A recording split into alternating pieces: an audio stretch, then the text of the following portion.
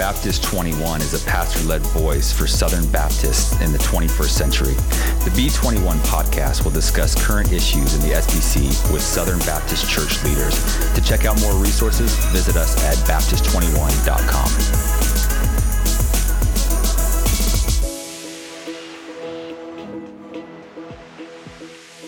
Hey, before the podcast gets going, I want to let you know about this year's Baptist 21 lunch panel. And that's right, we'll be back at lunch during the Tuesday lunch break of the SBC annual meeting in New Orleans. This year's panelists will include Danny Akin, Al Mohler, Juan Sanchez, with more panelists to come. Seats will be limited. Tickets will be $25 for early signups, and signups will go live next week. And maybe the best news of all, the venue will be right across the street from the meeting room. And it will include Chick-fil-A. That's right, Christian chicken rather than a cold sandwich. And so you'll want to be there for that. It'll also include books and good conversation. And so make plans to be there. We'll send out signups through our website, through social media, and our email distribution starting again early next week. Be on the lookout for that.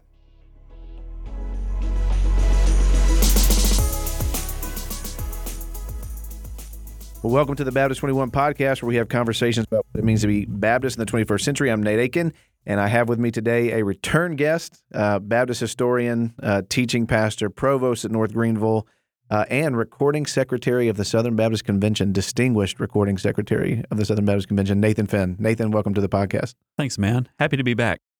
I'm going to ask you the toughest question up first. Will the Georgia Bulldogs three-peat?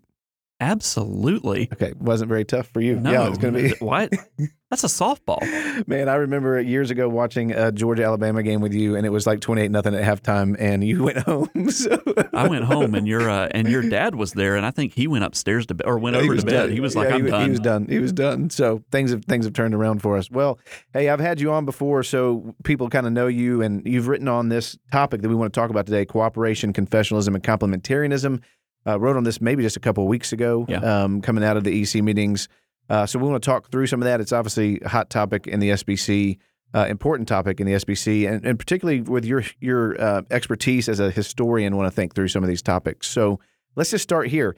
Historically, how has someone sort of been able to be considered Southern Baptist? And by that, we simply probably mean seat messengers to come to the convention. But historically, really beginning in 1845, and we can talk about how it's changed over time, but how was somebody considered to be Southern Baptist and able to cooperate with the convention? So it's looked different at different times in Southern Baptist history. So in 1845, it was really just about being a founding delegate from one of those churches who sent somebody.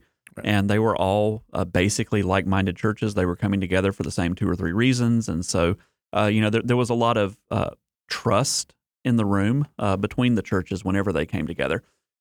Once we had a Southern Baptist Convention, messengers from time to time would come up with various rules about who could and could not be a messenger. Probably the most well-known one was in the 1880s, whenever they decided that only men could serve as messengers, and that directly led to the creation of Women's Missionary Union as an auxiliary to the Southern Baptist Convention. But other than that, there really weren't any requirements to be a cooperating Southern Baptist church until you have the cooperative program, and then at that point, it becomes kind of a pay-to-play sort of model. It doesn't catch on immediately in 1925, but it does gradually over the course of about a generation, so that by the time we get to about 1950, everybody knows that you can be Southern Baptist and not give to the cooperative program, but if you're a cooperating Southern Baptist church, you're seating messengers. That means you're giving to the cooperative program. In 1992, we have the first sort of doctrinal or ethical requirement. At that time, you had two churches that were actually here in metropolitan Raleigh-Durham that had taken pro-homosexual positions. They were ordaining men and women to the gospel ministry who were homosexuals. They were performing homosexual unions at that time. There was no legalized homosexual marriage. And so in 1992, Southern Baptists added to the stipulations for cooperation that you could not embrace or endorse homosexuality. And that stood kind of as the status quo until 2015.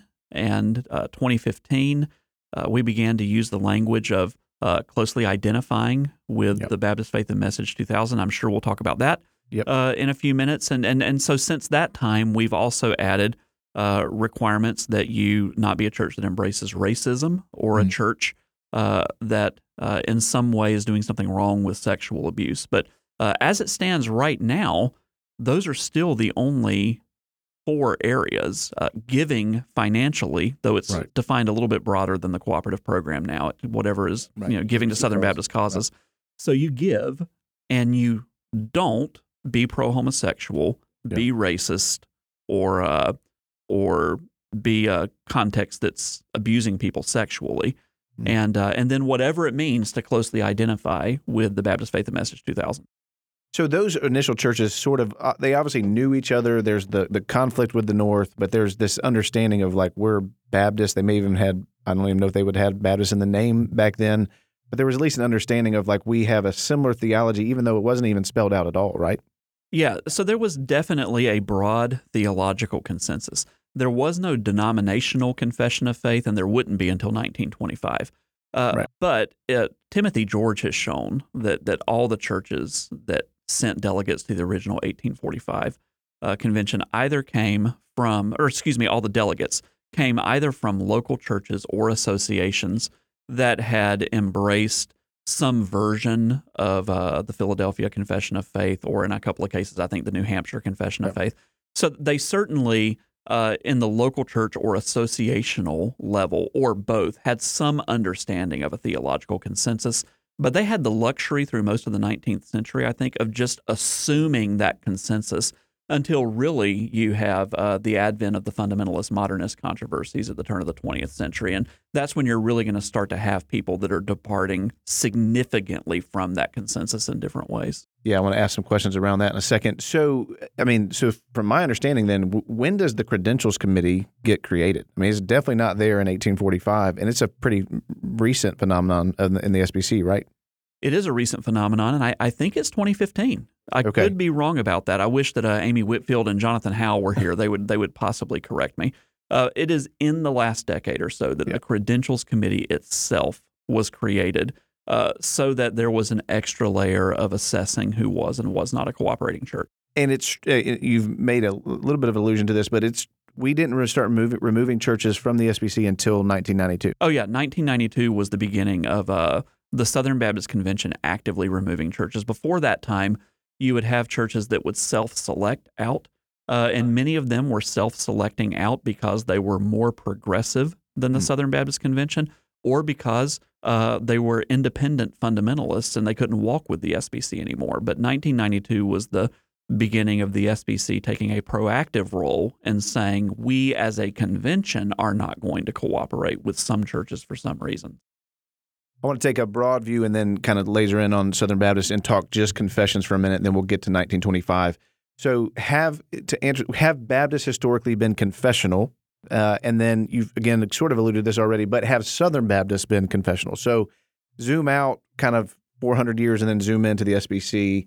And then I want to ask the question is, what's the difference between confessional and creedal as well?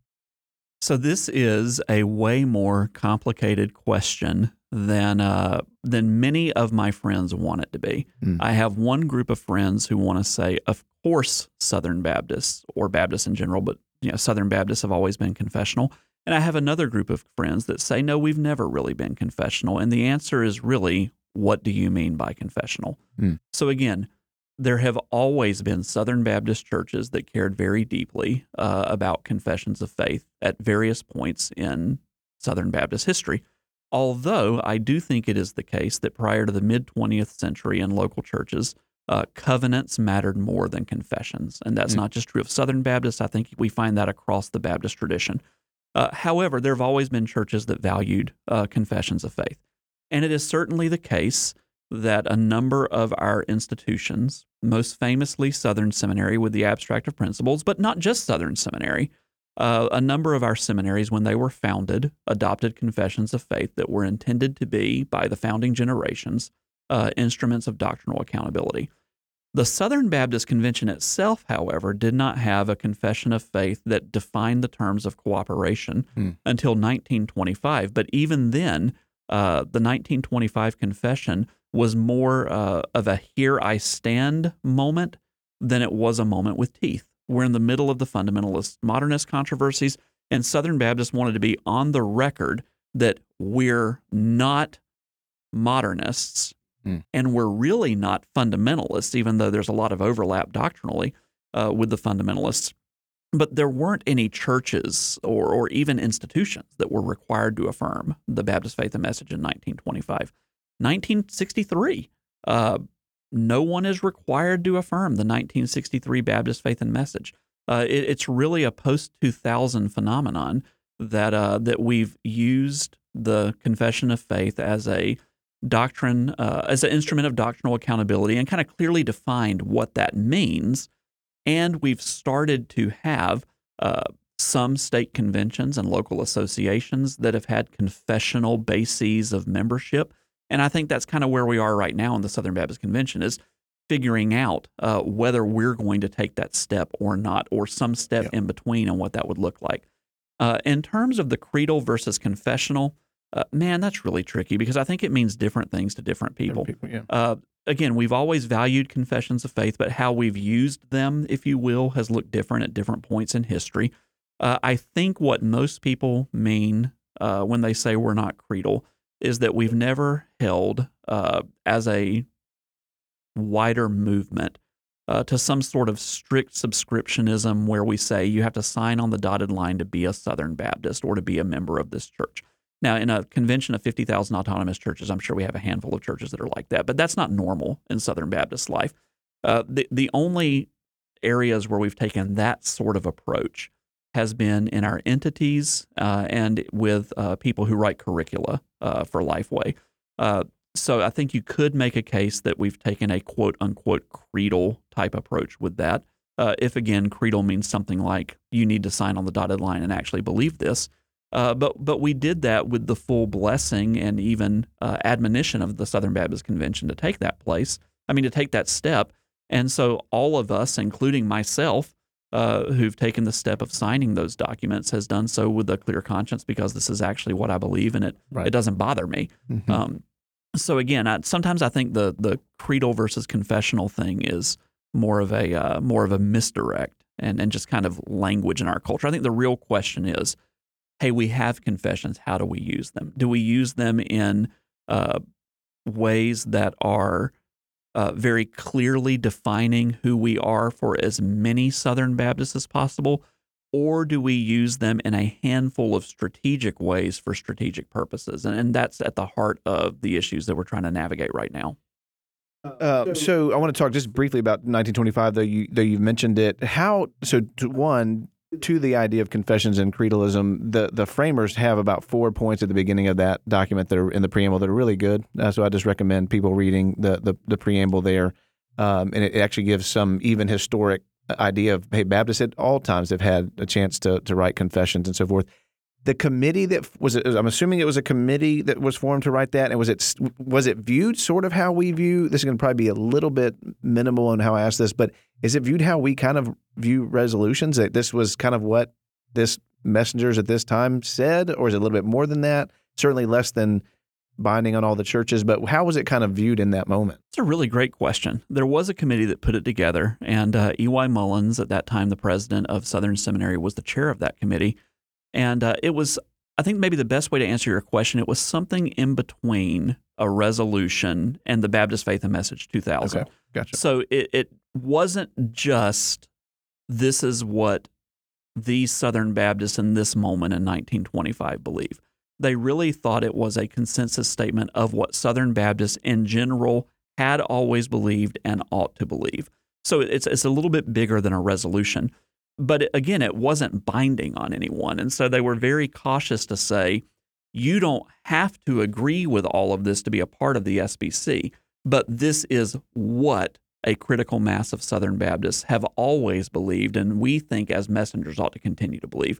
So again, it was a little bit ambiguous, which is why I think, it's not an accident that one of the precursors to the conservative resurgence was the Baptist Faith and Message Fellowship in the 1970s, and part of what they were arguing is, hey, we have this document. We even revised it about a decade ago.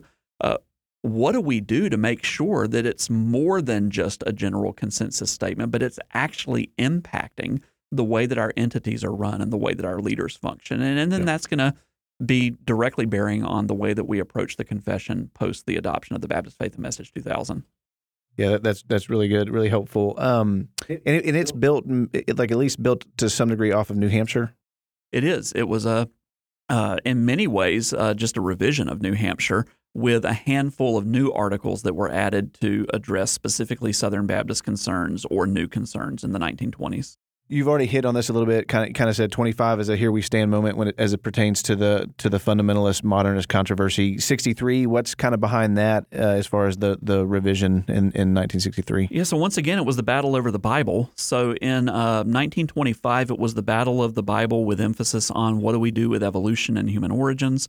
In 1963, it's the battle of the Bible, but it's more about the historical integrity of the book of Genesis. And so this is in the wake of the Genesis controversy with Ralph Elliott. 1963 is also a here I stand moment, but 1963 is a little bit more complicated. There's a preamble there too. And my interpretation, and I'm sure there'll be lots of disagreement about this, but my interpretation of 1963,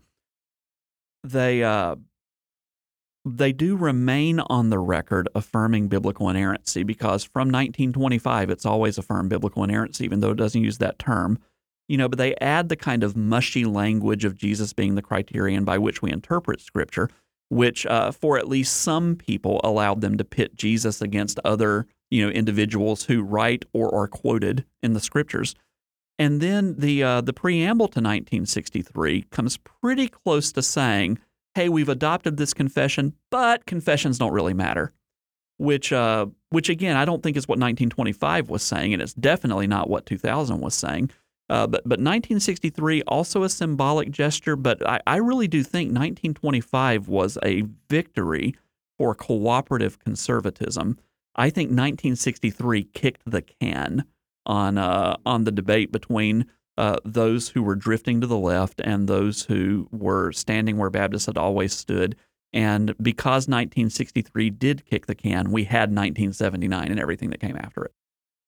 That's fascinating. I didn't anticipate you saying that, because it feels like I think some could look at our current argument and say, are we going to kick the can again in order to maintain unity? I want to get to that in a minute, but I know you're not saying that necessarily, but just giving us what was happening in 1963. So fast forward to 2000, in some sense, what's complicated about this whole conversation is people appeal to history, but in some sense, 2000 and 2015 are the kind of historical markers for us as pertains to what we're discussing and debating right now. Because at 2000 adoption is when we make very clear, at least in 2000 and just directly thereafter, that we are going to be confessional at the cooperation level. Okay, so I've written about this back in November at Baptist 21. By that, we mean the entities are going to be bound to this confession, but not the local churches. Okay, so tell me what happens what's behind the revision in 2000. Again, we'll get to 2015 in just a minute, but what changed with the adoption of the BF&M 2000 about 23 years ago? So the 2000 Baptist Faith and Message is what I would call a summary of the theological consensus of post-resurgent Southern Baptists. So we've now become not just thoroughly theologically conservative, because I think as a tradition we always were, but our entities are actually beginning to reflect that now. We've had a string of elected presidents who are convictional conservatives. And so Baptist Faith and Message in some ways cleans up 1963, so the article on Scripture, much stronger, addresses some issues that had not been addressed in 1963 for various reasons. One issue that's addressed that we don't talk about a whole lot is open theism. Well, open theism wasn't really a thing in 1963. Yeah. It was in the 1990s, so it makes it into the Baptist Faith and Message 2000. It addresses the gender role issues, and that had begun in 1998 with an amendment to the Baptist Faith and Message, but then Baptist Faith and Message 2000 incorporates that in firmly, and so even though that was a 98 amendment, we really now think of it as the 2000 Baptist Faith and Message. So it clarifies that we were a complementarian convention of churches. So you have those various revisions and some others. I mean, it updates the language about the Lord's Day. Prior to that, you could have interpreted the Baptist Faith and Message as affirming kind of a Puritan view of the Sabbath, and now it does not affirm a Puritan view of the Sabbath. And so, again, you have these changes that come with the 2000 Baptist Faith and Message, and I think it's the consensus of the Resurgence generation and their protégés, and it very clearly addresses the doctrines that Southern Baptists not just cared about in 2000, but felt like it was worth fighting for and going on the record with. The big change is that it wasn't just a symbolic decision. It was a symbolic decision. It's a powerful symbol. But Southern Baptists were on the record that we really do think that the people who teach at our seminaries and serve as our missionaries and write our Sunday school curricula and serve as our elected and appointed leaders ought to believe this. And that's been the case. I mean, I'm sure there's been folks who've slid in here and there who didn't, and that's dealt with. But 98% of the time, the people who we've hired or appointed or elected over the last 23 years have been people who can say, without crossing their fingers, the 2000 Baptist Faith and Message is an adequate summary of what I believe about the Christian life. So in one sense, we did not become confessional until 2000, Southern Baptist, and at that point it was confessional just to the entities, not to the local churches. You're working really hard to get me with all the direct messages and text messages that are going to come. No, again, Nate, I think it depends on what we mean by confessional. Sure. We had lots of local churches that were confessional.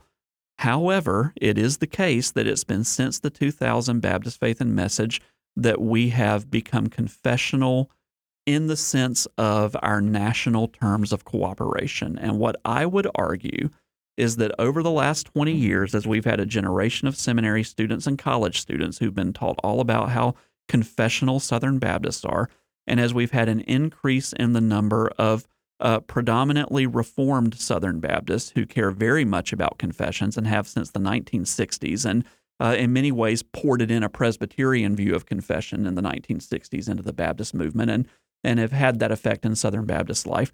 As you've had various fights happen in local areas over women in ministry or charismatic gifts or whatever that's led to a tightening of confessional boundaries in this association or that association, that all of that kind of comes together, and we read our current debates about how we should use confessions not only back into 2000, but we read it back into 1963 and 1925. And all I'm asking as a historian is that we say it's meant different times, it's meant different things in different places because it has, in fact, meant different things in different places.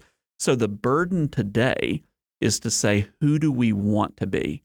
We know we've been in several different places, but with our particular challenges and opportunities in the year of our Lord, 2023 or 2024, 2025, whenever it is in the next few years, we need to really determine what are our boundaries and how are we using and how are we not using the Baptist Faith and Message 2000, and what does that mean for the nature of our cooperation as Southern Baptists? Good. Yeah. We called to steward our moment. So let's fast forward to 2015 because that is really the reason we have to even have this discussion. Because in 2015, they add to Article 3.1 that churches must have a faith and practice that closely identifies with our convention's adopted statement of faith. Okay, yeah. So we have to deal with that. What was behind that in 2015? So I may have some follow-up questions to that, but why did we add that in 2015? So I'm not 100% sure. So that was driven by the executive committee. I have a theory about it, but I'm open to correction. So again, I'll quote Amy and Jonathan. If y'all are listening to this, y'all can correct me in SBC this week after this comes out. But as best as I can tell, we were having some debates about female pastors in some places in the SBC, and we were having further debates in some places about what it meant to affirm homosexuality. It was easy when it was ordaining homosexuals or performing homosexual unions.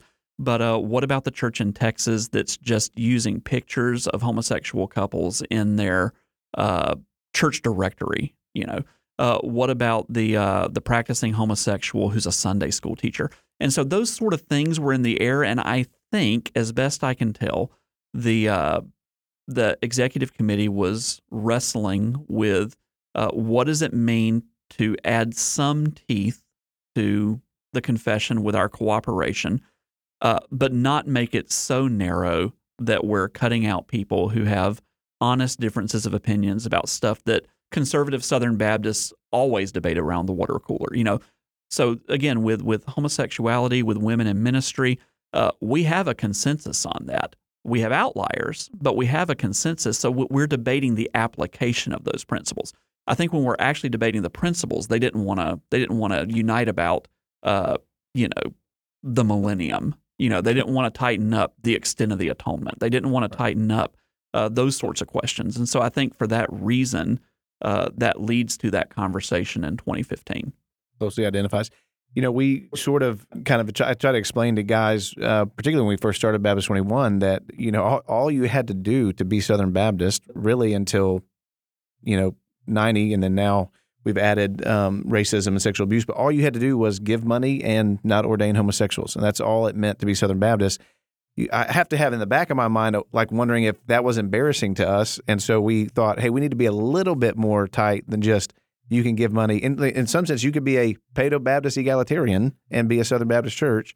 And so I wonder if that was in the back of the mind of the EC in 2015. I don't know. It may have been. I will tell you that I told Baptist history classes before 2015 that as long as you gave money and you were not pro-homosexual, you could sprinkle babies and have women pastors and possibly be Southern Baptist. You'd probably get kicked out of your association for both of those things, but there was no guarantee that you were going to get kicked out of the Southern Baptist Convention. Yeah. And again, so 2015 is a watershed moment, and it does raise the question if there needs to be lines somewhere, and then where those lines need to be, and those boundaries need to be. So I want to ask a question about that, and then I want to move a little bit to complementarianism. But do you think? So the question is now: are we going to define what closely identifies means? So we have moves to try to actually add another prohibitive clause in the ones right alongside of not endorsing homosexuality, racism, or sexual abuse. But then we have some who are pushing back against that, and I think rightfully so. But then why are we going to actually identify? Are we actually going to define closely identifies, and how would that actually look? So I don't know how it's actually going to look. I think we need to define it. I think it's a. I don't know if we have a choice. Yeah, we have to take it out or define it. I think it's a looming question. I think there are people who are very desirous on all perspectives for us to have some clarity on this issue. And so it is my hope that as soon as this summer, certainly within the next couple of years, that messengers do clarify this so we at least know who we are as we're moving forward. Yep. I think we owe that to our churches for messengers to come together and to clarify that. Yeah. All right, let's transition a little bit then to what's raised the issue, which is kind of complementarianism.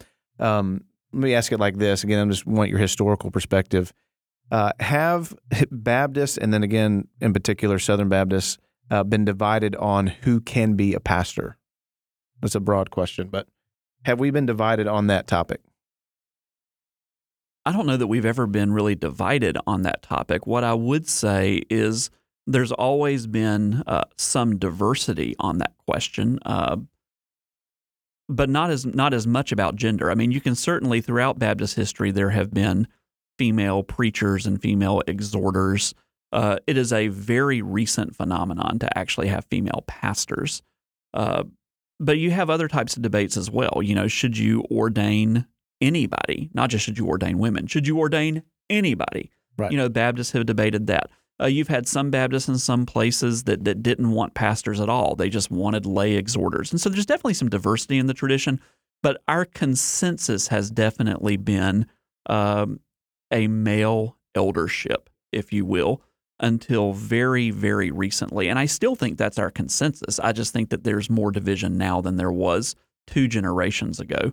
And of course, that's why we're in this situation now is, what should we do when it comes to gender and the eldership? And does that apply only to senior or solo pastors, or does it apply to everyone who has the title of pastor?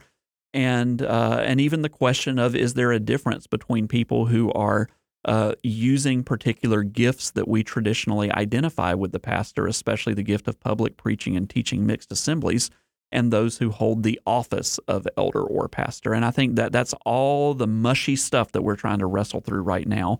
And my very strong suspicion is that our churches are far more diverse than the strictest complementarians want us to be, but we are far more complementarian than those who want us to be something else wish we were. Yeah.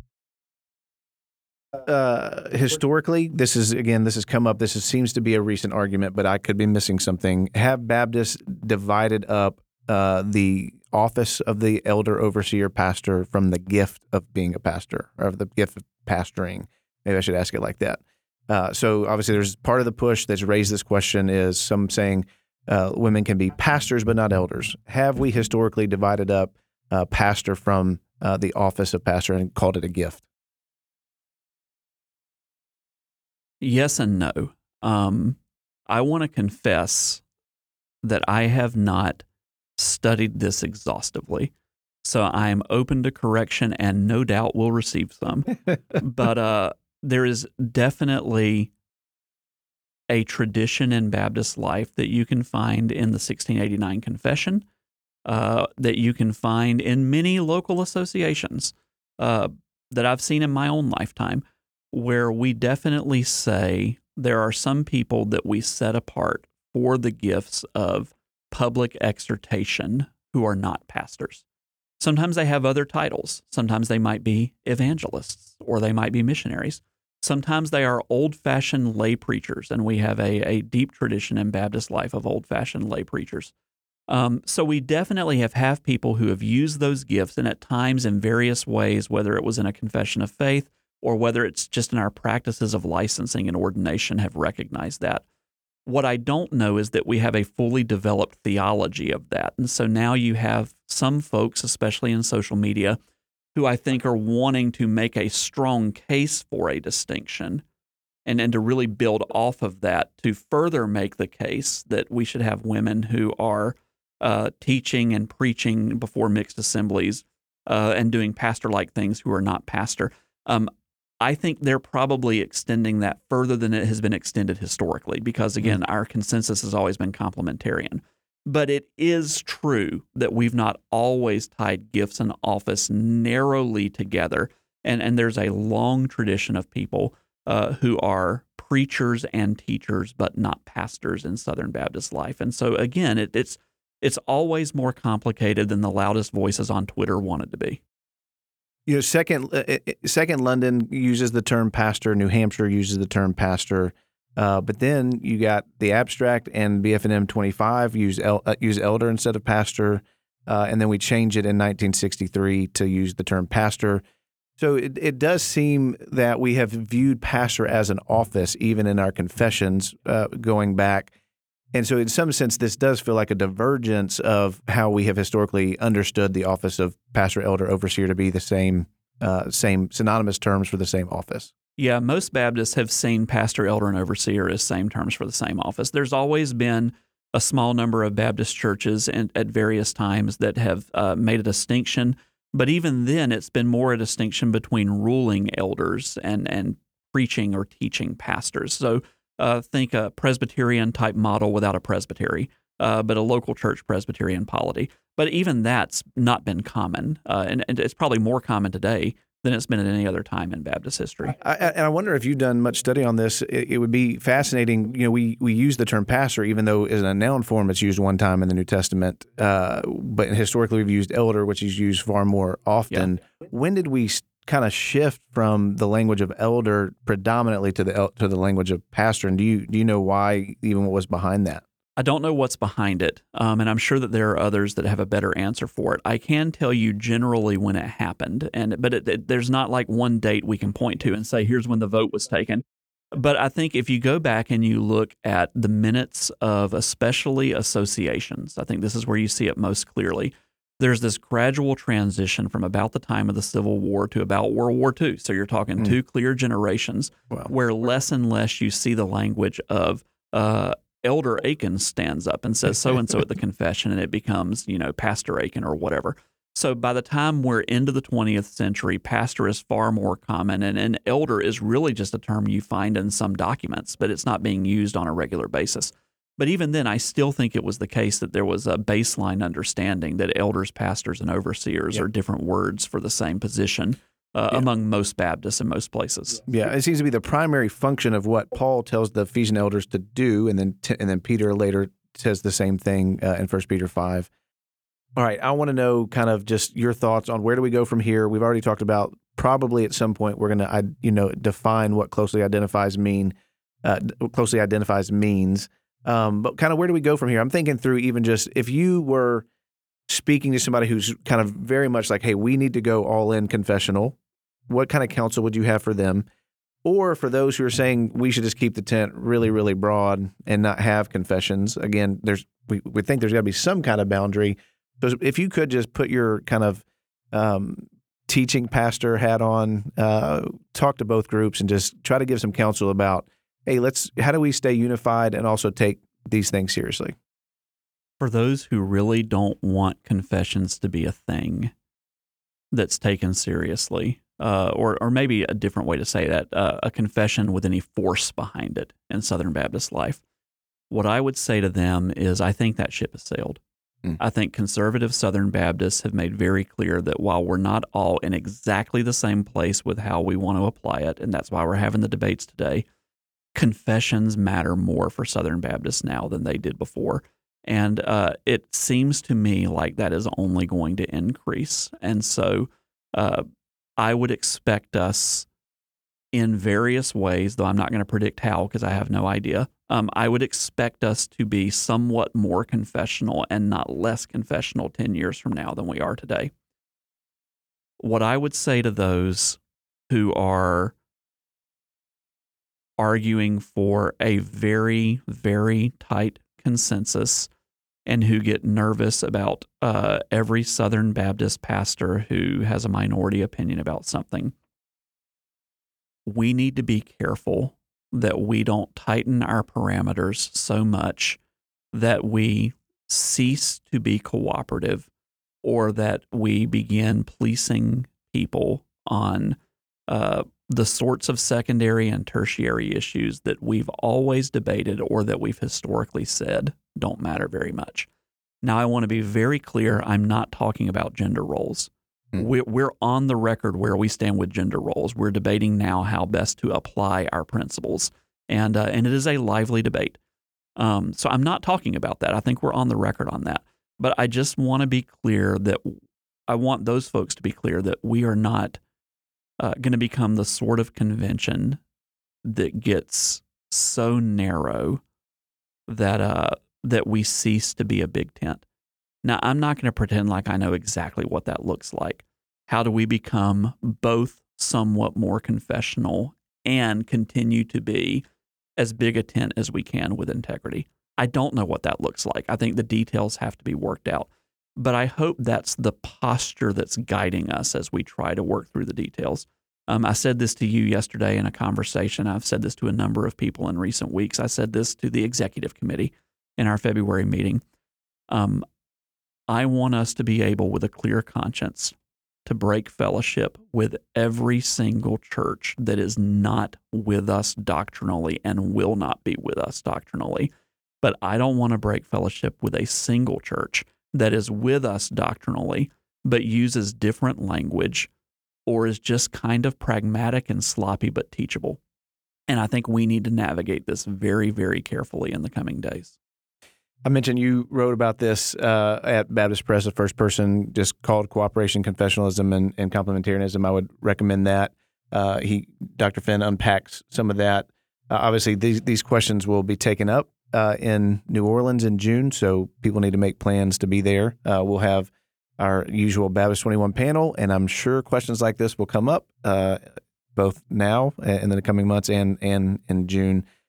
Any final thoughts, words as we kind of sign off? I know there's a lot more we could dive into, and this is a complicated, in some sense, but the two things we're talking about are two separate issues. Cooperation and confessionalism is one issue, complementarianism is another. Absolutely. But they're bleeding into each other because of the nature of the conversations and debates right now. But any final words and thoughts for Southern Baptists? The currency of the Southern Baptist Convention is trust. We fund our Great Commission efforts primarily through the cooperative program, and we have a confession of faith. But the currency of Southern Baptist cooperation is trust. And my prayer and hope for the SBC is that whatever steps we take in the coming days build trust and increase that currency among Southern Baptists. Doc, thanks so much for taking time to be on. I always appreciate your perspective on these things. Thanks, man. I appreciate the invitation. Thank you guys for listening to the Baptist 21 podcast. Thank you for listening to the Baptist 21 podcast. To learn more about us, visit us at our website, Baptist21.com. Also, please be sure to subscribe, rate, review, and share this podcast with others. It would really help us out. If you ever have thoughts or ideas for future interviews, please reach out to us at our email, Baptist21@gmail.com. Again, thanks for listening to the podcast.